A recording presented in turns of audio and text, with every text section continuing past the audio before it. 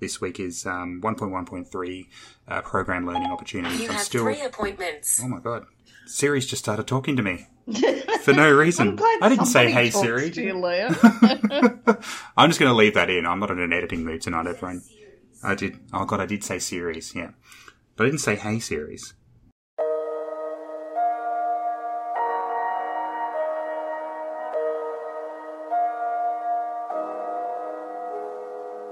Hello everyone, welcome back to the Early Education Show. We're here with episode 87. I'm Liam.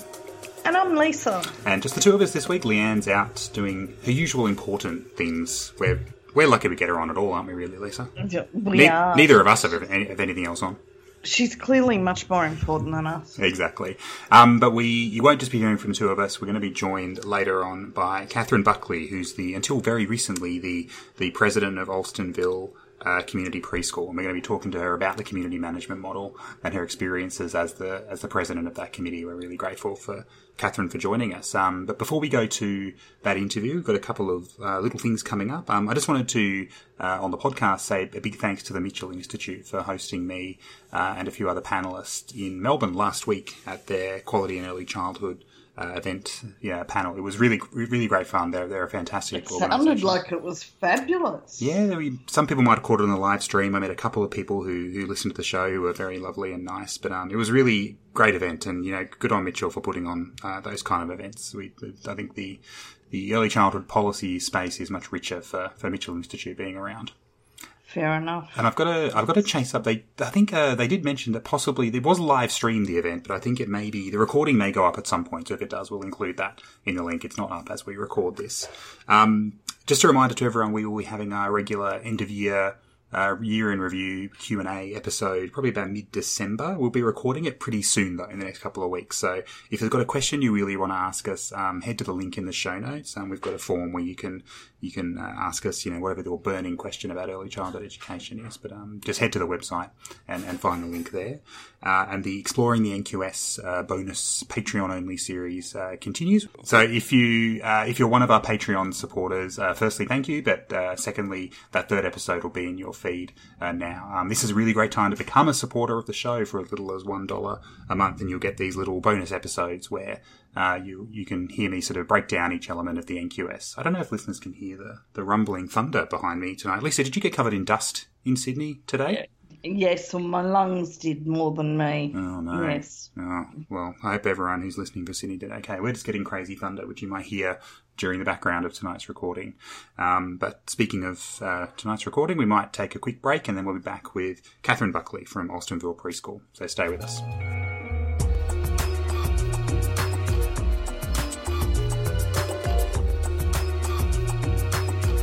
All right, everyone, welcome back, and we're very, very excited to be joined by Katherine Buckley. Katherine, welcome to the Early Education Show.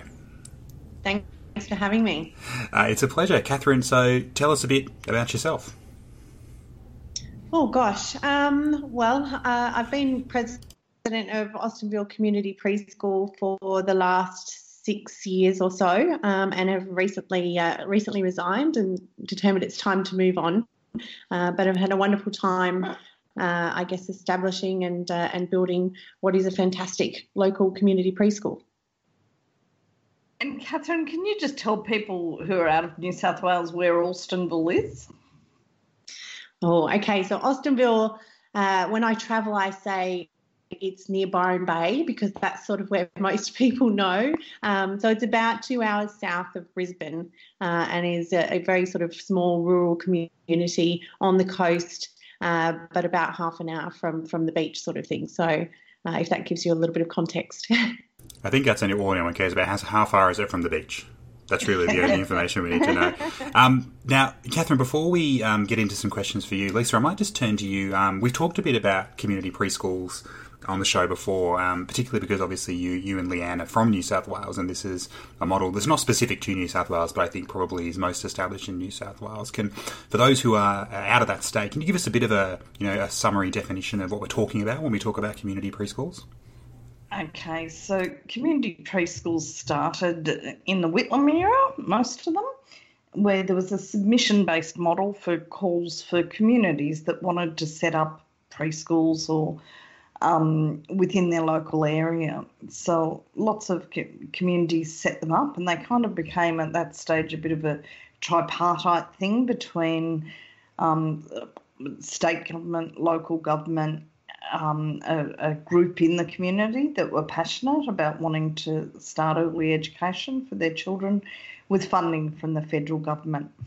So it's the main form of preschool education in New South Wales. We've got around 700 community-based preschools. Some of them are both community-based and community managed, like Catherine's, and by that I mean they are basically managed by the parents of the children in the service at the time.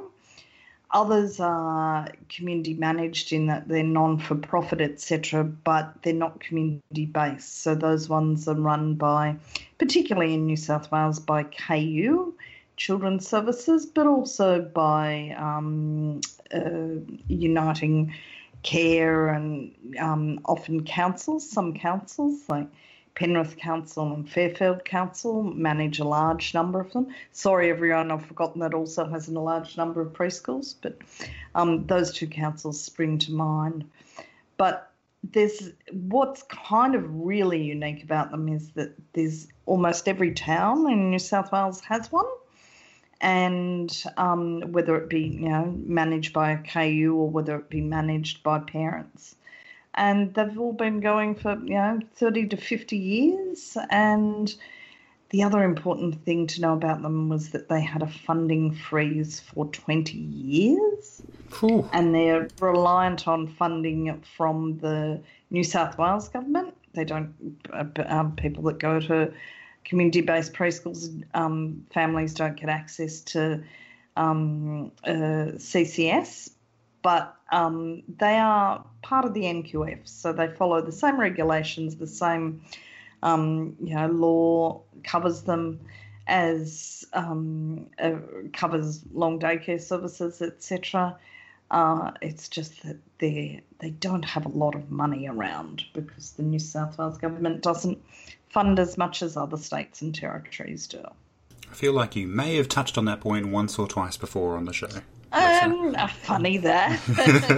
All right. Thanks for that, Lisa. Katherine, I just wanted to say I know Leanne was really sorry not to be able to be here to be part of this, because you and her have also worked together for a long time through the Saving Alstonville story.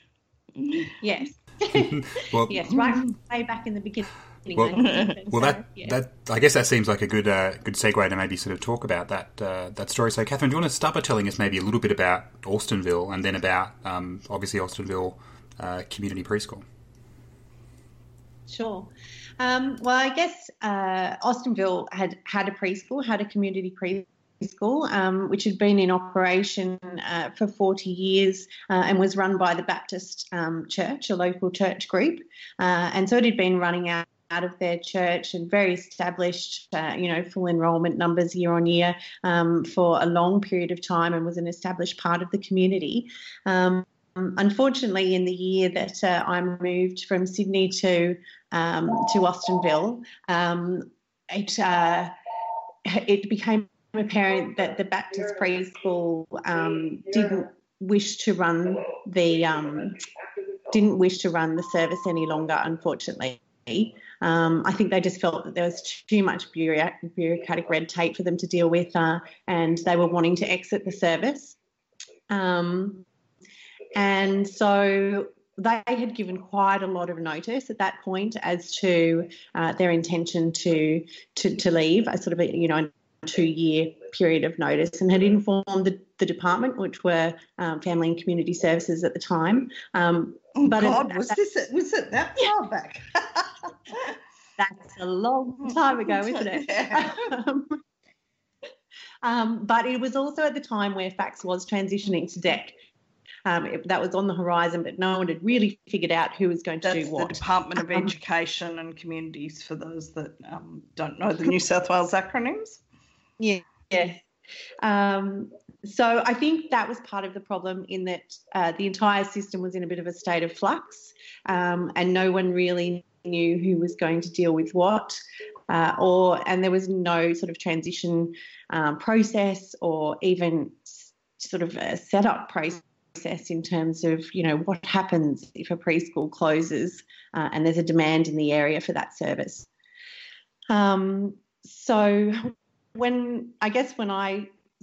my eldest, who's now going into year 6, was starting preschool, that was when, a community group had sort of formed saying, well, hang on a minute, if it's going to close, we can't just have nothing, and had started being a little bit proactive in trying to talk to family and community services, trying to talk to the Baptist Church and also local government to see what sort of options might be available. And it became, quite apparent very quickly that even if we were able to get a transitionary process in place, that really the Baptist Church didn't want to rent out that facility any longer. They were wanting to utilise it themselves, which left us with no facility. So the hunt then became on for trying to find somewhere else that would meet regulations, that would have enough indoor space, outdoor space, and be, central enough, was available 5 days a week during the day, which very quickly narrowed the pool. Easy. So I think we checked out something like 30 sites, from rundown sort of scout halls to, churches, to anything really that might be available, and then started talking then with council about the potential of land, as that was really emerging as the only sort of possibility. So, exploring different sites, having community opposition to some sites, to eventually sort of settling on site and going through a very lengthy community consultation process to recategorise the land, which eventually sort of came to fruition, and we had a site but no money, and we actually weren't even an entity at that point. But we had a very quickly diminishing timeline for closure. And I think it actually came to, I think it was 2014, and they were closing in December, and I think in September we got an offer from a local business who actually ran a maze and a coffee business, and they said, look, we're no longer wanting to operate. Would this work for you? And so within 3 months we managed to sort of throw $20,000 into making that place compliant, to getting it licensed, to setting ourselves up as a preschool, and opened in February of the next year.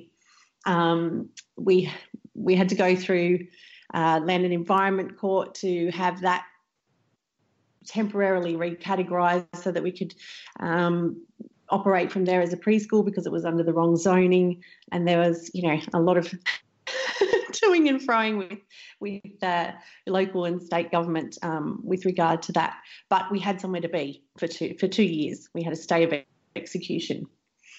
But still no money, because we just spent it on a new temporary facility. So I guess that was sort of, at least we had somewhere to be, and that really sort of gave us some inroads. But at that stage, you not just had no money, you had no guarantee that you would even be able to be funded ever again. Have you forgotten that? Well, no. No, we were just kind of rolling with it at that point. We were lucky to be fully enrolled to the number that we could. Although I think it was under the old funding agreement. And, our main aim really was to capitalise on the land that council had given us at that point. And the ball had started rolling. So, we were heavily lobbying state, local and federal government for funds and grants. We managed to secure a capital grant at that point from Adrian Buckley. I think it was the first of what seems to be like many now capital grants that were available, and got $380,000 thousands I towards think you've actually compressed some of this in your mind, because to me one of the most fascinating or amazing or scary things about it is that the Department of Education had, even though there was a preschool in the area and they were getting funding in the same way all other preschools were getting funding, they couldn't just transfer that funding to a new body. There was nobody new had been funded as a preschool for 20 or 30 years.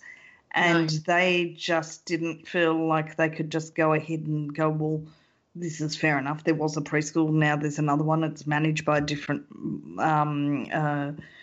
body, but we'll just transfer the money over. So for quite some time, it felt like even if you managed to get the premises or the temporary premises together, you wouldn't get any ongoing operational support at all. No, there was definitely no certainty of that, and there was absolutely no provision around the transition of funding, even though essentially, we had a fully operational service who, if we had a premises, we could, pretty much sort of just slide over. That they, in the department's eyes, they really didn't see it that way. So we had to go through becoming an approved provider, becoming a service provider, recruiting, advertising, going through all of the processes as a new entity to establish funding. And that was very difficult in the outset, because we obviously, in their eyes, had no previous history in terms of enrolment. So we had to come to some agreements around startup and that side of things. Leanne slipped a question into our list of questions saying, can you just read this word for word, Lisa? This is hilarious. The question goes, it's worth asking her about her prenatal face-off with the then Minister for Education. Do you remember that one? I do remember that one. Yes, that was, gosh, that was before we had established that we had temporary premises. We'd been to see him in Sydney at our own personal cost. This is Adrian Piccoli, who was the New South Wales Education Minister at the time. Yes. So we'd been to visit him twice and explained our story and what we were endeavouring to do, that we were in consultation with council to try and establish land, but would obviously need funding, but that our local community was going to be left without a preschool, and that we were looking for support. What was the process when this happened? And we didn't get a great many answers. In fact, we got very little answers other than we're working with the local community to try and find a solution, but that wasn't coming quick enough, obviously, and it sort of culminated then with him visiting one of our local preschools about a week later, after having told us by letter that he didn't have a solution. And we were left with very little recourse other than to take action. At that point, we had a community of preschoolers who weren't going to have a preschool in the following year, and we lobbed up on the doorstep of our neighbouring preschool with some placards, and I don't think at that point I thought he would engage. I thought he would probably walk past, having seen us just the week before. Walk past this hugely pregnant woman. I wasn't. I was only 13 weeks at that point, so I was very early stages. My memory was that you were more. And to his credit, he did stop, and we did have a fairly heated exchange. And I guess, my main point was that as the department that now managed these services, he really didn't have a solution to what was happening within our community, and we needed some pathway. to enable that to happen.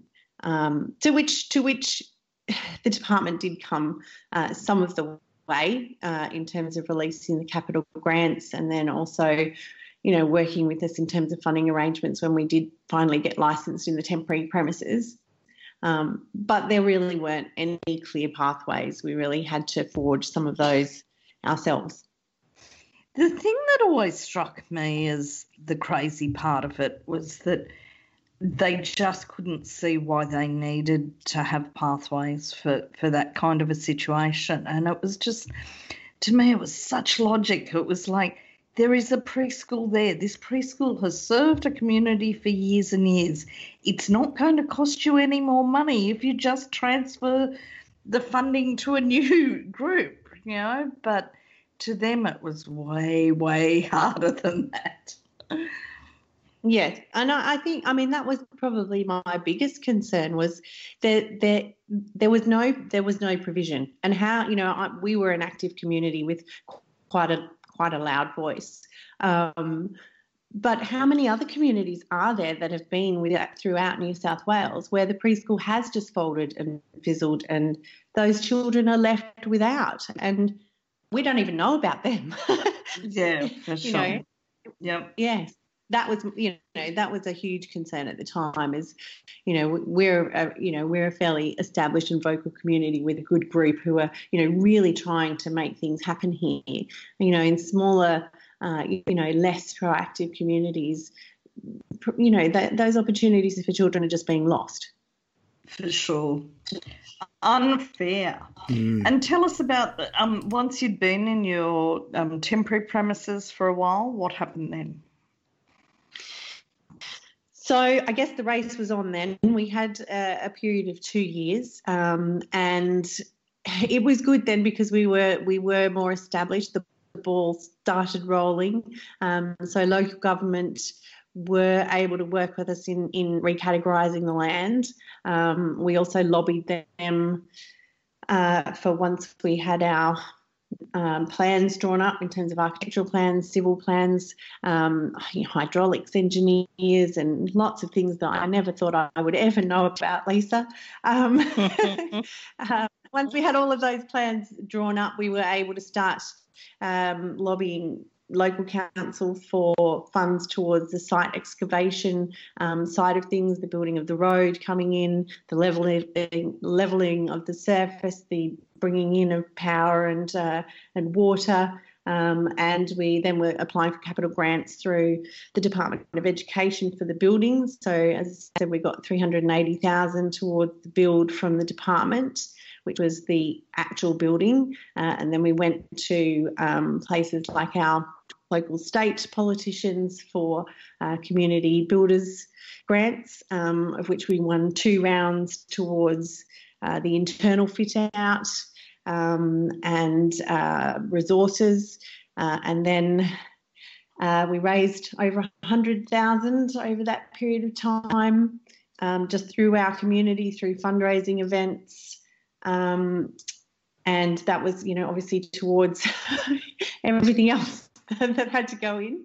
And I think it sort of came to the last little push towards the end, where it was sort of November, December of the final year, and we hadn't enough for the playground, the outside space. We had our designs, and we'd had consulted with various people in terms of landscapers and the sand pit and so on, but we didn't actually have the funds to put towards the outdoors, and that's when we started going to sort of federal government and our other local Senate members, who then brought in Clubs New South Wales for us, who funded the last sort of $60,000 towards the outdoor environment.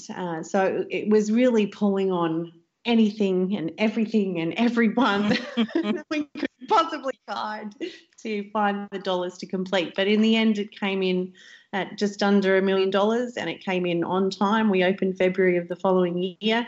And it was a culmination of a huge effort from, a lot of people and a lot of volunteers volunteers and a lot of businesses. We had business partnership programs and, all sorts of things that were happening. It was a mammoth community effort to get it off the ground. It's always good when there's a happy ending in early childhood. Not always the case. Occasionally. So, Katherine, we've sort of heard that story about getting the community preschool to that point. You've obviously just incredibly recently just sort of stepped down as president of Alstonville. So I guess, tell us about where's Alstonville at now and is its future, looking secure and rosy? It is. Look, I'm really pleased, with the position that it's in. We've been in operation now. This is the end of our second year in the permanent premises, and 4 years in total in terms of running it as a business from temporary and permanent. So that was quite a big shift as well. The temporary premises was only a one-room preschool, whereas the build was a two-room preschool. So we've effectively doubled in size, doubled in staff. That was in itself was a challenge, not really knowing what your cost base was going to be.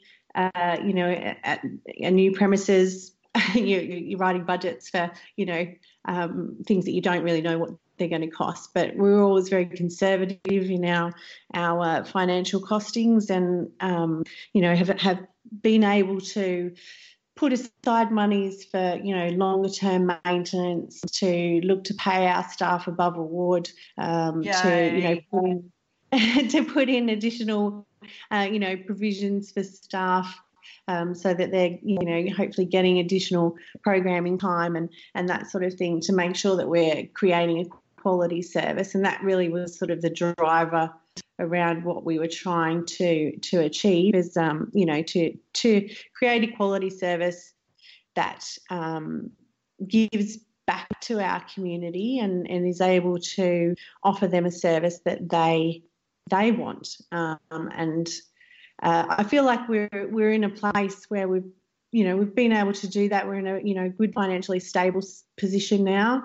Everything is fairly new. We've been able to upgrade, some of our sustainable practices as well in terms of getting, a solar grant last year for $10,000 through the federal government. We've got a recent drought grant that, we're looking at, our tanks and using tank water for all of our toilets and that sort of thing. So all of our sustainable practices as well are sort of coming through, putting in place programs that our community want. So looking at, unfunded threes when 3-year-olds weren't funded at all, we still tried to maintain a level of that because we felt it was important to our community. It was something that they wanted. Bush kindy, that's another angle that we're trying to, work with as well, in terms of taking our kids slightly off site and doing some of, the great work in nature that, our educators are quite passionate about as well. So, yeah, I feel like all that time spent looking for a building, you could have just thrown them in the bush and gone from there. Well, could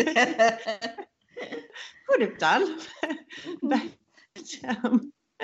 I do feel it's a great place, and while it feels a little bit like I've lost an appendage at the moment or a child, keep looking around, going, there's something missing. I'm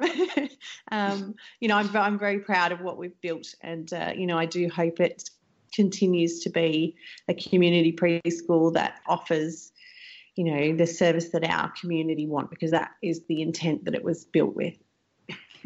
Look, I'm sure that it will be, Katherine, and I think you've underestimated in the retelling of the story your role as the president, just how much energy and expertise you brought into it.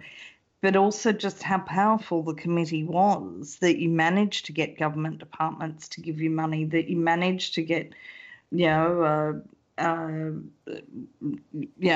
people to give you buildings, that you managed to get land rezoned. That's none of those things were easy things. And, your passion to ensure that your community had a community preschool was beyond and above anything I've seen for quite a while.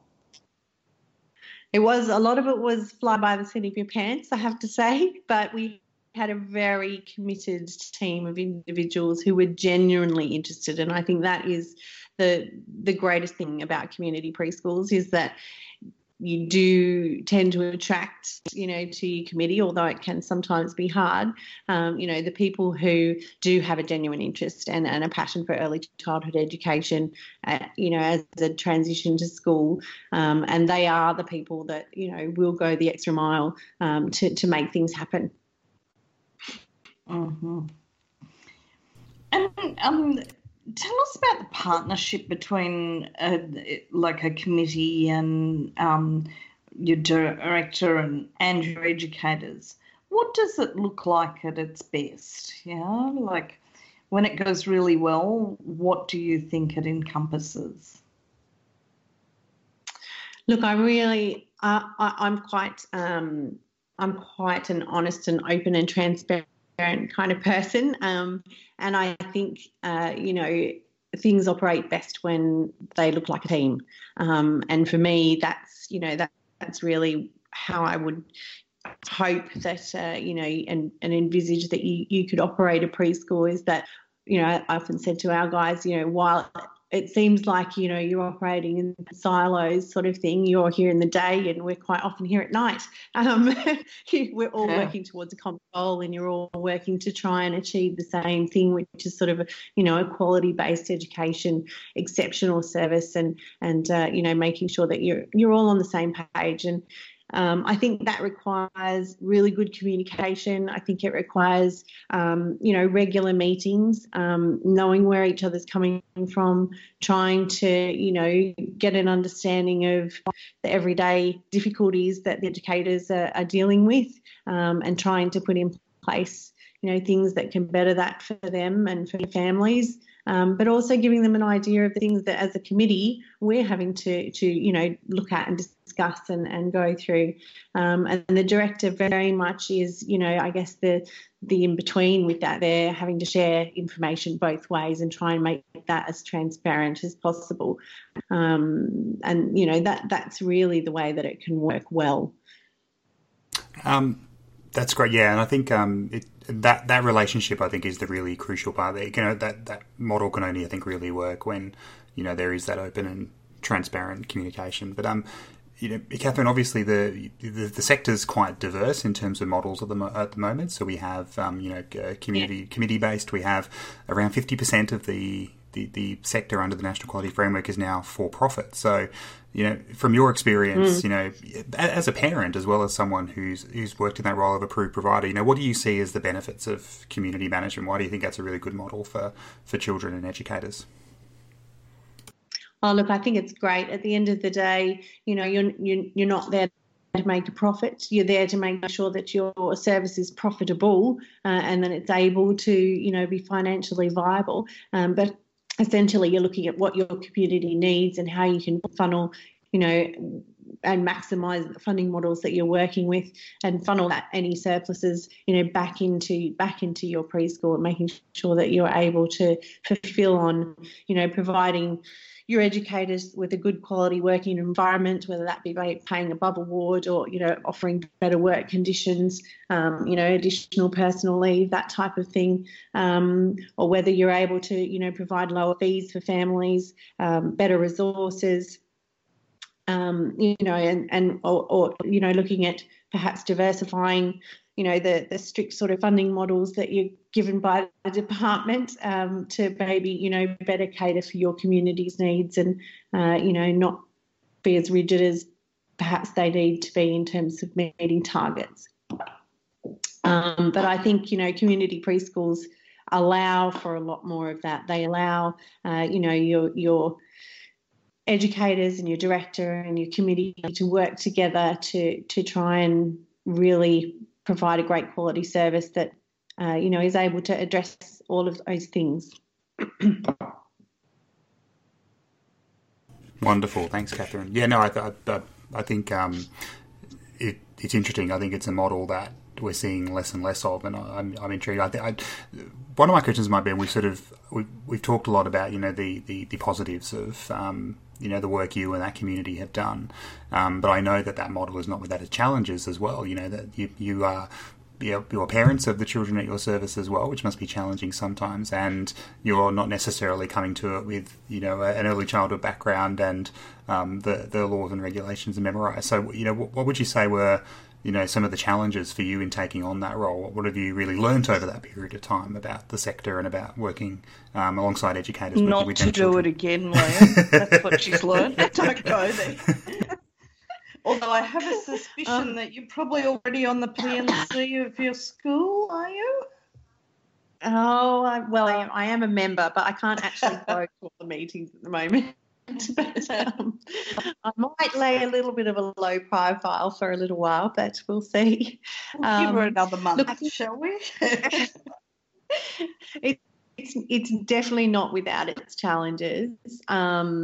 While having a community-based model that's reliant on a volunteer management committee does have its benefits, and I think that also gives individuals an opportunity to work with local councils and politicians and schools and local organisations to build relationships, because they are out in that community. So it takes your service from being a standalone service to being embedded within your community.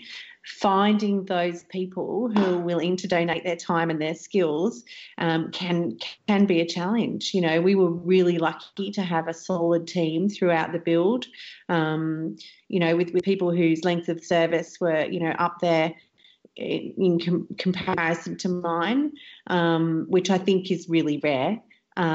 Even now, the treasurer of our preschool has been there for 3 years, and it's very difficult to maintain that longevity in such a transitionary environment. Most parents are coming in now, they're only there really for 1 year because the government doesn't fund 2 years of preschool, doesn't see it as important. So, those parents are only there for a very short period of time. They might have siblings come along. Will they be in succession? Probably not. You might hang on to them for 3 years if you're lucky. But realistically, it's quite a high turnover. It's quite a transient role in your management committee. So attracting those people, having succession plans, to make sure that you've got a solid committee, that you're not constantly recruiting, that you're not constantly, having that brain drain of, people get up to speed within, 4 months and get their head around how a service might operate, and then they're off again. That is, I think, a constant challenge for community preschools. I think it's a heavy burden on directors. That's the reality of their role potentially, is that they have that constant churn of trying to attract, trying to upskill, then losing people. And, they I guess, they're in an environment where, policy changes are frequent, political ideology changes, the funding model changes. It's very difficult to get committee members up to speed and retain them.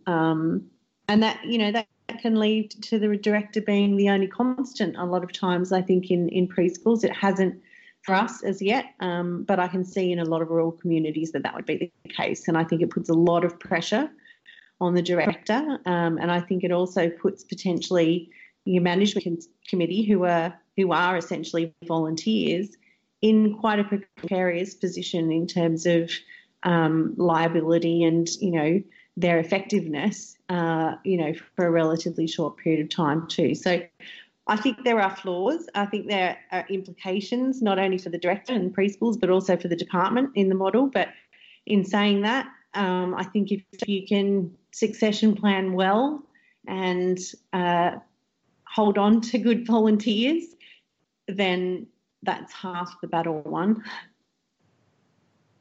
Yeah, for sure. So what about, Do you think that you got that you personally got something out of it, out of what you've done? Look, yes, definitely. There are. What sort of things? Come on, There are community so many things. Management. There are so many things that I would never have even thought I would touch on in the role. You know, I had no idea going into it that it was going to morph into what it did. You know, from working with councils and getting an understanding of local council processes and development applications and construction certificates and writing, you know, site excavation, earth moving company contracts, working with the media, you know, writing press releases, doing television interviews, designing and project managing a build. I mean, gosh, I'd never even built a shed. I had no idea what I was doing. But by asking and generally, you know, if you're honest in your approach and you're trying to achieve something good, people generally want to help, and that's what I found along the way. So I feel like I have learned a lot about early childhood education. I mean, as a teacher, I had I had a fairly good understanding. You know, I've got a Bachelor of Special Education as well, and throughout this I've been studying a graduate diploma in psychology as well, which I've just finished. So, you know, that was probably my passion. That was my overachiever, not. Well, it was my reason for doing it was because I believed that it was really important. It was really important to me that our kids in this community had something that was going to make the beginning of their school career great. And that was. That's one of the things I think that we'd always see is that passion, you know, for what early education gives children is what encourages people to be part of a committee or part of a community that's fighting to retain a service. You've got to have that passion or it doesn't happen.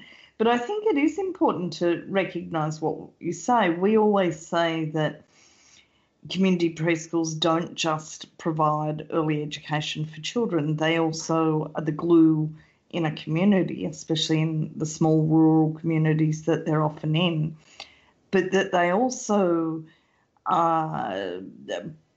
empower women, and because more often than not it is women who are on the committee, and often give women who've had a break in their working career, it helps reskill them. And like, not everyone might learn how to, you know, build buildings bigger than sheds and how to, you know, do TV interviews and advocacy with ministers, etc. But even just, you know, the simple fundraising committees and being treasurer and being secretary, all of those are skills that people learn through being on a community management committee.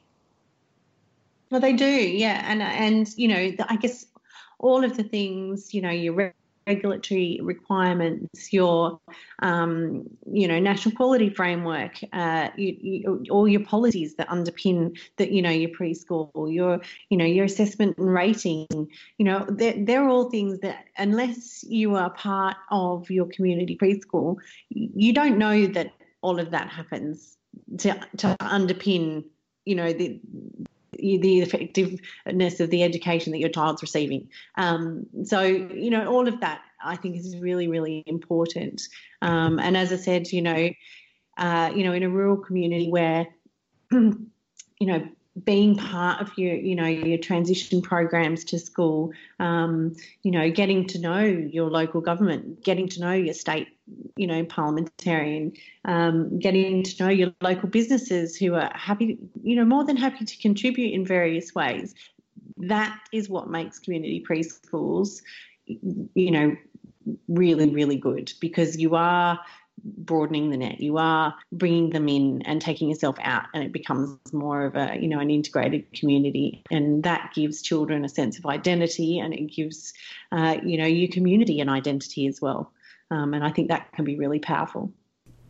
Well, Katherine, I think that's a beautiful spot to end the discussion on that. That's really wonderful. Maybe just as we wrap up, and thank you for being so generous with your time, given you're now the ex-president. So this is like some of your farewell interview tour. I quite like this. Maybe can you as we sort of wrap up, can you not put you on the spot a little bit? What would you say if you look back over your time with Alstonville? What was your best moment? What was the moment you'll look back on and go, that I'm glad I was a part of that? Oh gosh, I don't know whether there's any one. I think for me, it's probably about the friendships that I've kind of gained along the way, the amazing people that have contributed, that sense of community, that sense of doing something right for the right reason, for the greater good, and I see that in lots of things. It was the opening. It was, my child's face when she runs out to me at pick up. The drawings that people do. There's a myriad of beautiful moments that I can see when I'm there. It's a special place, and if you're ever this way, please come and visit. It's a lovely environment, and it will be there for a long time to come. I'll take you up on that one for sure. And I believe that you've also been rated as exceeding. Is that right? Well, yes, we had to do our assessment and rating twice. Once in the temporary premises, which was wasn't very long after we opened, and we got exceeding then, and then we had to redo it, obviously, because we were in a new premises when we opened in the permanent building as well, and received exceeding then as well. So not bad going for people who are new and constantly on the move. Sounds like it was very well earned. All right, well, Katherine, thank you very much for joining us on the Early Education Show. Yes, no it was problem. really wonderful to speak to you. Sorry, can I just say that obviously the exceeding, in terms of assessment and rating, that is completely hats off to our staff, our amazing staff who, really are some of the best quality educators I've ever seen, and they are phenomenal. That's definitely hats off to them. They do a great job. Wonderful. Right. Thanks, Katherine. Thank you.